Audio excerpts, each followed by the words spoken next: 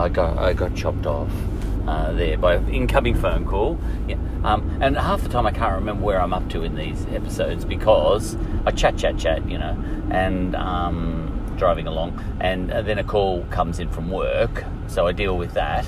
But then my mind is taken right away from whatever I'm talking about here, and I'm talking about software or something, and then I come back here and I sort of think to myself, now what the hell was I talking about? It's actually a bit surreal sometimes, Oh yeah, no, we need to get that project in, boom, boom, boom, I'm thinking about all that sort of stuff, This is why I like to keep my mind pretty loosey-goosey, because I have to flip about a bit, and then I come back and what was I talking about? Oh yeah, the Romans in the 3rd century, Yeah, anyway, about those Romans, except I'm not talking about that.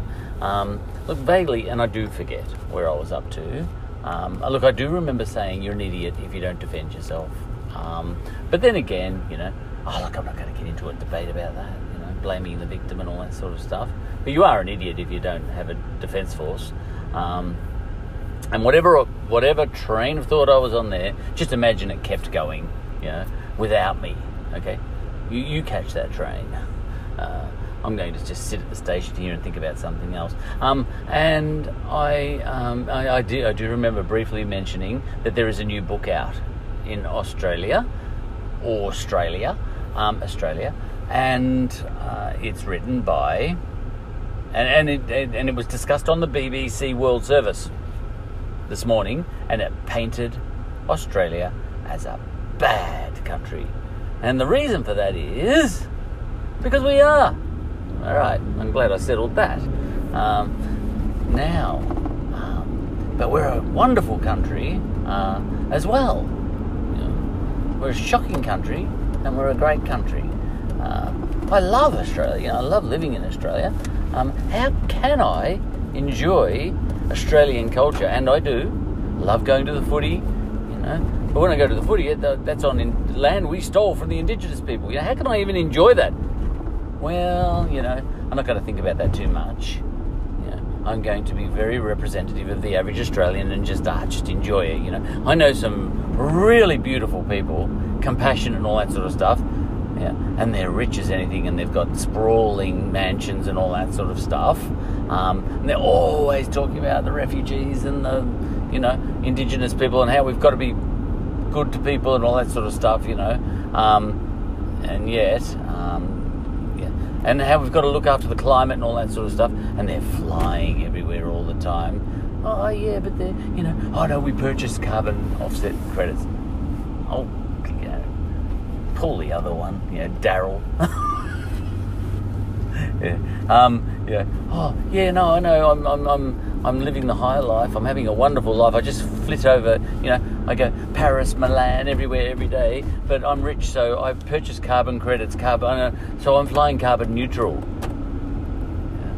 And I sort of think, you're still burning avgas somehow. I don't know the clever maths that goes into that and the clever politics that goes into that, but somehow you're sitting in an aeroplane and underneath the fuselage there's high grade avgas burning at 1,000,000 miles an hour, just these huge jets, and you're having some champagne up there, relaxed and hugging yourself about how beautiful you are, rescuing the planet, and there's just this furnace of high-grade avgas, which takes so much oil to make, because it's highly refined in the extreme, so, it's okay, I'm reading my magazine, in-flight magazine, and I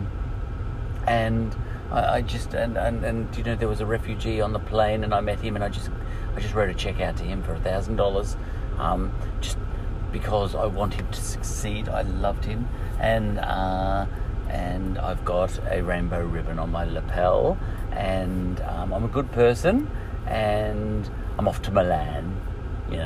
I'm going to the opera. I don't know. We managed to do these things, That person's a bastard, and I'm a bastard too. Yeah. And this person's got, might have a sprawling mansion on Aboriginal land, and whilst that person and I, might cry crocodile tears for people not in as privileged situation as we are, such that we can get rich and then be philanthropic, but the point is we did have the chance to get rich and then dole out, even 10 or 20% of that to beautiful charitable causes, but we're still living off the other 80% and loving it. We've got this sewn up. You can get to be a saint. You can have everything, the privilege, the whole bit, and still feel like you're going to go to heaven and still be going to heaven, in your mind. You can be a saint and a good person and rich as all get up, like Merrill. You can be Merrill. We can be Merrill here in Australia. That's our culture. We do have that opportunity. This is a land of opportunity.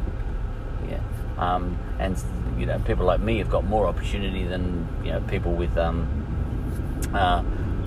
non-freckly, pasty skin. That's what I was talking about. I do remember talking about that. The White Australia policy. Yes, leading up to the White Australia policy, and I've just shifted trains right there. Of thought, and it was a real, I think, more complicated debate than straight racism. It was about living conditions, and the fact of the matter is, if the White Australia policy, which I think they should have called the European Australia policy, we will only accept people who want to live like Europeans. That's what they were really trying to say. Who are going to have high living conditions? We only want people here who, are happy to have wide boulevards, who have a culture of wanting wide boulevards, for quarter-acre blocks, and what we call Australian living, and the Australian ideal of the way we want to live. And the fact of the matter is, if we'd opened the borders back then, I'm driving right through Kew Junction at the moment, and around here, it's just beautiful. I think my suburb's even more beautiful, because it's a bit crowded here in Kew, and I'm just heading into Hawthorn. It's all lovely, It wouldn't look like this had we had open borders. Now you might say, you should have had open borders and just learned to live like that. Well, didn't want to. That was the debate leading up to 1901. Didn't want to. Yeah, but you should have wanted to. Everyone should live in, as squalid or crowded conditions as whoever is living the most crowded and squalid conditions, because you always go to lowest common denominator when it comes to living conditions in that sense, culturally. But, look, what I was getting at a while ago, and I do remember sort of what I was talking about. See, this is where the disjointed stuff comes in. They looked around the world, and all the Western countries were living with, I'll just call it high living conditions and high wages. And all the other countries were living like crap as far as they were concerned. I do remember using the word crap, so that's become a little trigger for me. I remember that. And the maths in their minds was fairly simple. Listen, we either put a policy in place so that we protect ourselves from descending into that sort of living and that sort of wages regime, or we don't. So will we or won't we? And just about everyone, I think, voted yes, we need to do something here. Or, we will be in the minority against the Chinese flooding down, all that sort of stuff, and it'll be essentially a Chinese nation, at the time. That was the most likely thing. Well, is that any different to the debate right now? We haven't changed at all. We're still debating that. This is all hinting at Australian culture, but I never pick up the newspaper. Full stop. Nah, just joking. I rarely do I pick up the newspaper these days or listen to the radio, where openly we are eagerly debating the merits of limiting Chinese influence in Australia. And trying to keep the Chinese out, basically. Trying to stop them owning places. We're putting legislation in place stopping Chinese people buying Australian land, because they're all rich now, you see. But by and large, we are just debating the same sorts of things, with tweaks. We've got a Chinese communist, hyper-capitalist government now, a very different government than was, that existed in 1899 in China, but it's still a yellow peril, and really, the debate is anti-Chinese rhetoric. Now, if you think I'm twisting things such that I'm saying that, the debate in 1901 was more racist in a sense than the debate right now, which all sides of politics seem to be going along with, and that's left and right, limiting Chinese influence and Chinese land ownership and all that sort of stuff. No one's really going on hunger strikes to try and stop us doing that. Everyone's going along with it, without protesting enough, if you like. If you think that...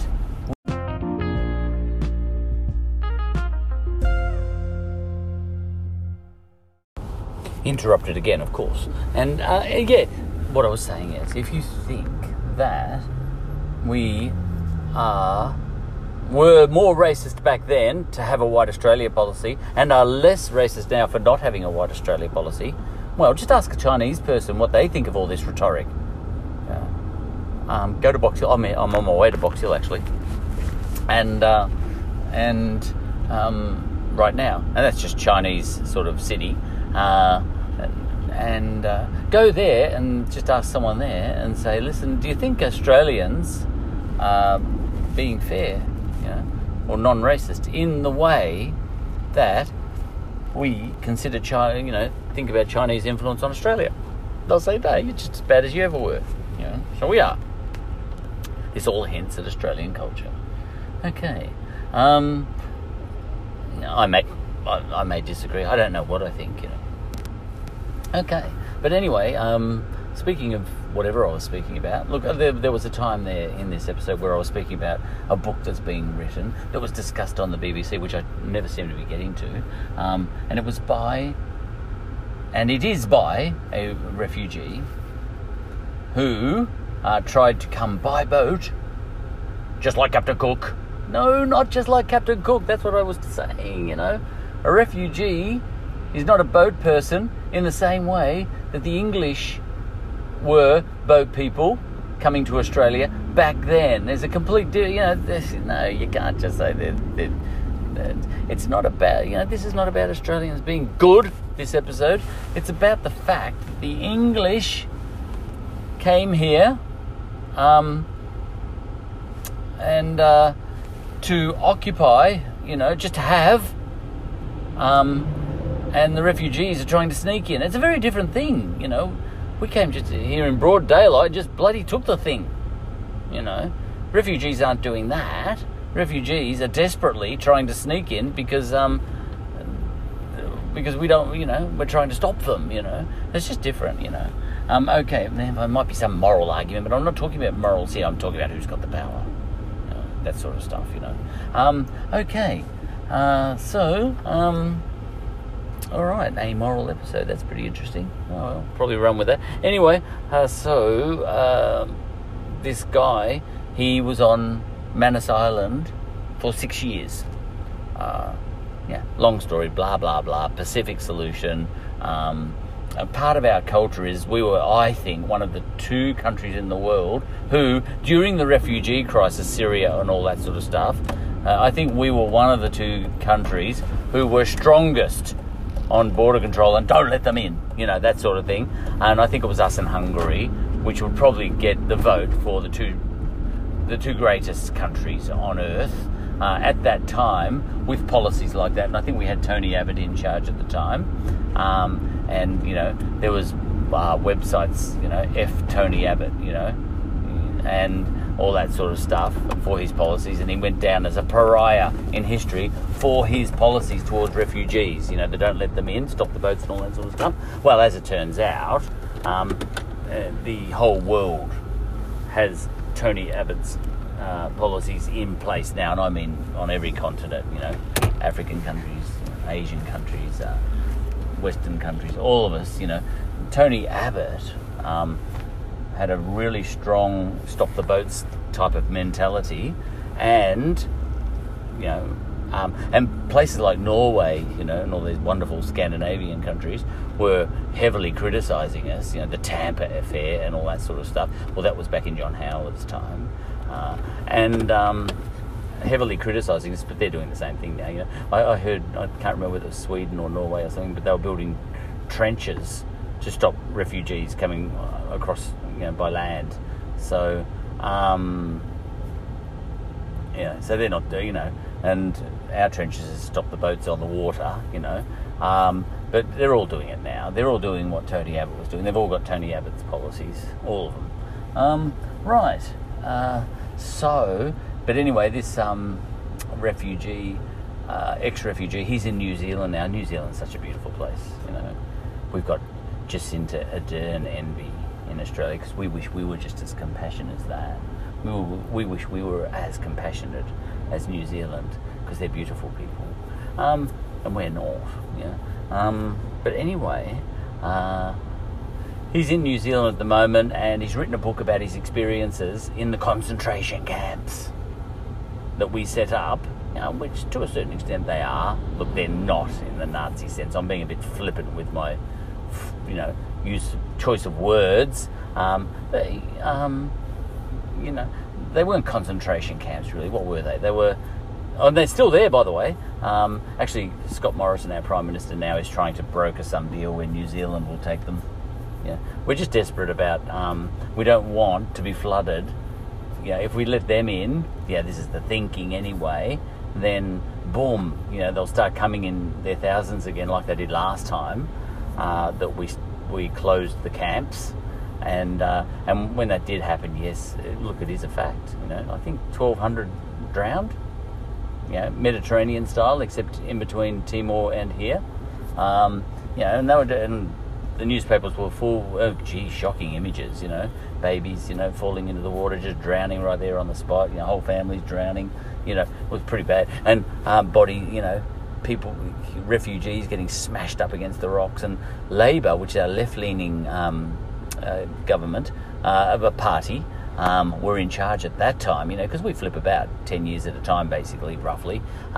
We have Liberal, you know, for 10 years, which is our right-leaning, and then we have Labour, you know, for 10 years, you know. But at that time, you know, Liberals, you know, this is all hints at our culture, had put a Pacific solution in place where we would stop the boats. Yeah, because the idea was stop the boats from coming to Australia and, you know, force refugees to come in through proper channels, you know, whatever they are, you know what I mean? And then Labor came in and tried to be really good left progressive wing people, and closed down the camps and, you know, started, and then bang, it was amazing actually.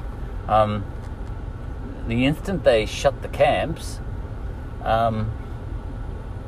what Liberal said would happen did happen, and this has been a real head scratcher, you know, because back when Liberal were saying, listen, if we close the camps, that will trigger an immediate flood of refugees and we won't know how to control that, you know.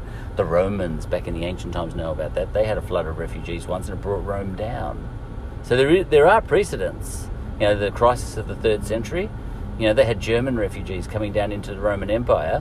And those German refugees ended up completely flattening the capital of the Roman Empire, which was Milan at the time.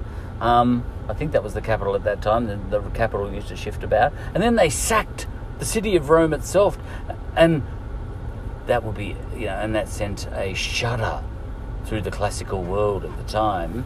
And these were refugees, you know, I mean, they were Germans rather than Syrians, but what's the difference unless you're racist, you know? But Germans and Syrians are the same. They were, you know, they were both feral kind of refugees at the time, back then. And, you know, Australia reasoned that what happened in Rome, they weren't sort of debating that because, you know, we don't use history that well in Parliament. But they were saying, if we shut the camps, there will be a flood. And, you know, there will... well, what we would call lefties saying, oh, that is just, you know, they chortled. That is just ridiculous, you know, you were playing politics. It's absolutely, utterly stupid, ridiculous, you know. I'm giving some emphasis to my tone of voice because I want to accentuate what's coming up next in what I'm about to say, you know. And, you know, people would have been getting on Facebook and all, but I wasn't on Facebook at the time, and I'm not now, you know. But, They would have been chortling. You ridiculous bloody fascist. That is the most stupid thing. There is no way that's going to trigger thousands and thousands of people suddenly hopping in a boat if we just bring 25, or 250 refugees in from the concentration camps, as they would call them. Or as I would call them, shove them somewhere else and forget about them camps. Maybe that's what I would call them, and let them rot, somewhere else as a deterrent to the others. Anyway, the point I'm making is not whether we're good or bad. I'm just saying what happened. And what happened is the Labor governments came in and they said, we're going to shut the camps. It triggered an immediate flood of refugees, and a genuine flood, such that, forget about the ones that got here safely, something like 12 or 1,300 drowned. There was such, the scramble to get to Australia was so immediate and so large that we even had something like 1,200 or 1,300 families drowning at sea, entire families getting dashed up against rocks, jagged rocks, and being smashed into bits and pieces. I want to actually sort of drive the point home to say what we're talking, to try and understand how our left-wing party, the Labor Party, then changed its mind and said, oh no, we're going to open the camps again. It wasn't the Liberal Party that opened the camps again. It was our left-wing Labor Party that opened the camps again. That's bizarre, isn't it? It wasn't even the bad guys, the Conservatives, the Liberals. It wasn't even the bad guys that did it. It was the good guys that did it. They opened the camps again because of what happened. I'll just leave that right alone. But the point is, when they did open the camps again, people started being sent there again. It went straight down to a trickle again. The boats pretty much stopped again, which proved John Howard, the Liberal leader of the time, right. Because he predicted all of this, and he was right. He did some wrong things too. John Howard made some huge mistakes by his own admission. He bowled that cricket ball very badly in that photo opportunity. But he also, he had this work choices thing which brought him down, and also going into Iraq was a bad idea. But I've argued that we didn't have much choice on that. We had to go with George W. Bush. George W. Bush seems like an idiot, but we had two highly intelligent leaders get behind him and say this guy is a genius. And that was Tony Blair in England and John Howard in Australia, both very smart cookies, and here they are backing the dummy. but that's what you get when we are dependent on the US for our very survival. Are we? Well, I think we are, unless you want to be China. People are saying, hey, why should we? The Chinese are no worse than the US. We should go with China. Have you seen Hong Kong lately? Go and interview someone in Hong Kong. See if you still think that. Everybody's watching Hong Kong now and saying, oh crikey, the US is a basket case in a bad place. But China can be pretty scary. And right there, I'm sounding like someone who might vote for the White Australia policy back then. I don't know. I'm sounding like someone who, if I was put back in 1900 or 1901, I would vote for the White Australia policy. Would you? Back then? I think you would. But I can't prove that. I'll leave it right alone. Anyway, so this refugee, he has written a book. Now, what refugee? Well, what happened was, after we opened the camps again, shove them somewhere else in the Pacific and forget about them camps as a deterrent to all other would-be refugees. What happened was, some poor bloke who appears to have been a genuine refugee, a lot of refugees aren't genuine. You think I don't know? Well, I do know. I'm in contact with people who know refugees and the whole system. If you're a young lady and you go and visit some people over in one of those other countries, they'll immediately dress you up in a wedding dress and put you next to some bloke in the village and take your photo, just in case they need that photo later to prove that that person has married someone to get over into Australia. and they're not even genuine refugees because they're fine. You know, they've got enough money. They're not being discriminated against in their own country. You know, might be even in the ruling class. You know, but they just want to get over to Australia. It does happen. Bad luck. You know, and people say, "Oh no, all refugees are genuine." You know, there's a whole industry of people who aren't in danger and don't need asylum, you know, aren't in danger in their own country and don't need asylum in another country and have got iPhones and cars and all that sort of stuff and are just lying, cheating their way into Australia, pushing themselves ahead of real refugees. You know, what the bloody fascist right wing are always claiming is happening, well, it does happen. You know, just because someone's a fascist doesn't mean they're lying. You know, fascists can tell the truth too. Yeah. Anyway, so getting off that, there does seem to be this guy who was a genuine refugee who tried to hop in a boat, come to Australia, diverted to Manus Island, and rotted there for 6 years. You know, shocking. And throughout that whole 6 years, I was off. I had a membership to the footy, and I was going to the footy, and I was having a really good life. I had a lovely life the whole time he was, I think it was between 2006 and 2012, he was on Manus Island, rotting, you know. Meanwhile, I had a great life. I had a wonderful life during those years. How could I have had a great, how did I sleep knowing that guy was rotting? Because I did, you know, I knew, I follow politics, I really do. So I knew there were people rotting on Manus Island, and yet yet you could see me down in our coffee strip, gaily chatting away with people, you know, al fresco, having a latte with all my friends on any given day. You could see that, you know, and laughing and smiling and having a really good life, well fed, well coffeed, you know. But the funny thing is, I wasn't a hypocrite because I was saying I was a bastard for enjoying myself while those people rotted. But there are a lot of other people I used to talk to at the time who claimed they were compassionate and actually really cared, and they really didn't, you know, because you could see them laughing al fresco, gaily, down in my coffee strip too, and talking about what beautiful, compassionate saints they were. But, you know, they were having a good life too. You know, you can have your cake and eat it. They say you can't, but a lot of people can, you know. Meryl Streep always strikes me as one of those people, and Paul McCartney too. They get to be like super rich and just live great and be good people too, saints in their heads, you know. And to a certain extent, most Australians are like that too. But anyway, getting back to this guy who rotted in a concentration camp. Wow, they chuck them away and put them in the camps and forget about them, you know, camp.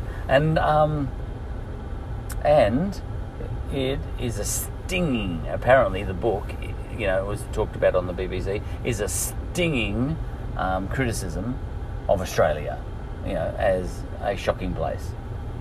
And I'll just finish this little chat by saying I'm not going to read the book, but I would lay odds that if I did, I would say, you know what, he's got a good point.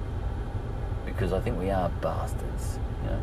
But, you know, trying to prove we're not is not what this episode's all about.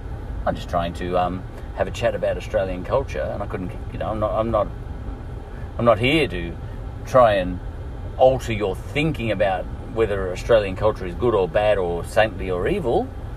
You know, I'm not sure, you know, that's not my objective. My objective is just to stream of consciousness style, just chat about Australian culture, whatever comes to my head first, and you make it of what you will, you know.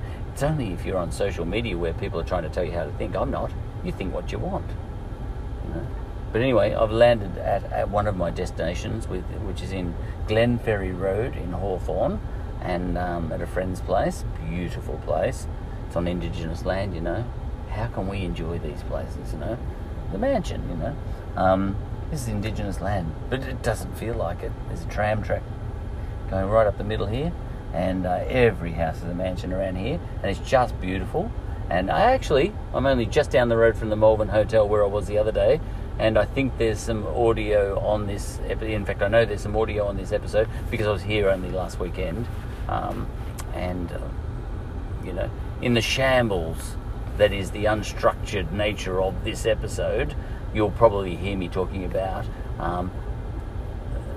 good it feels, to be part of Australian culture in the Malvern Hotel on a rainy Sunday, cosy, watching the cricket and just loving it. How can I love it? Well, I don't know, I just do. We humans are very funny. We can compartmentalise, can't we? I can actually enjoy Australian culture, even though I know it's destroying so many lives. I can still enjoy it.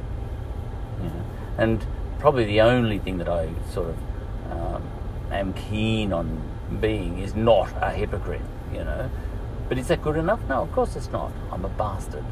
All right, that's a nice way to finish that little segment. Let's get back to whatever I was talking about. It's probably disjointed, but you're getting a bit of a slice of Australian culture from my perspective anyway, as you listen to this podcast.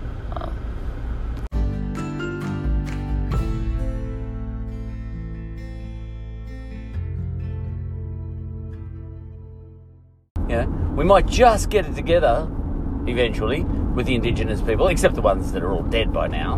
And in any revolution, in any evolution, you always say, "Oh, we got there," reconciliation. But there's always a tragedy in that, because not for the people who died, they didn't get to see it.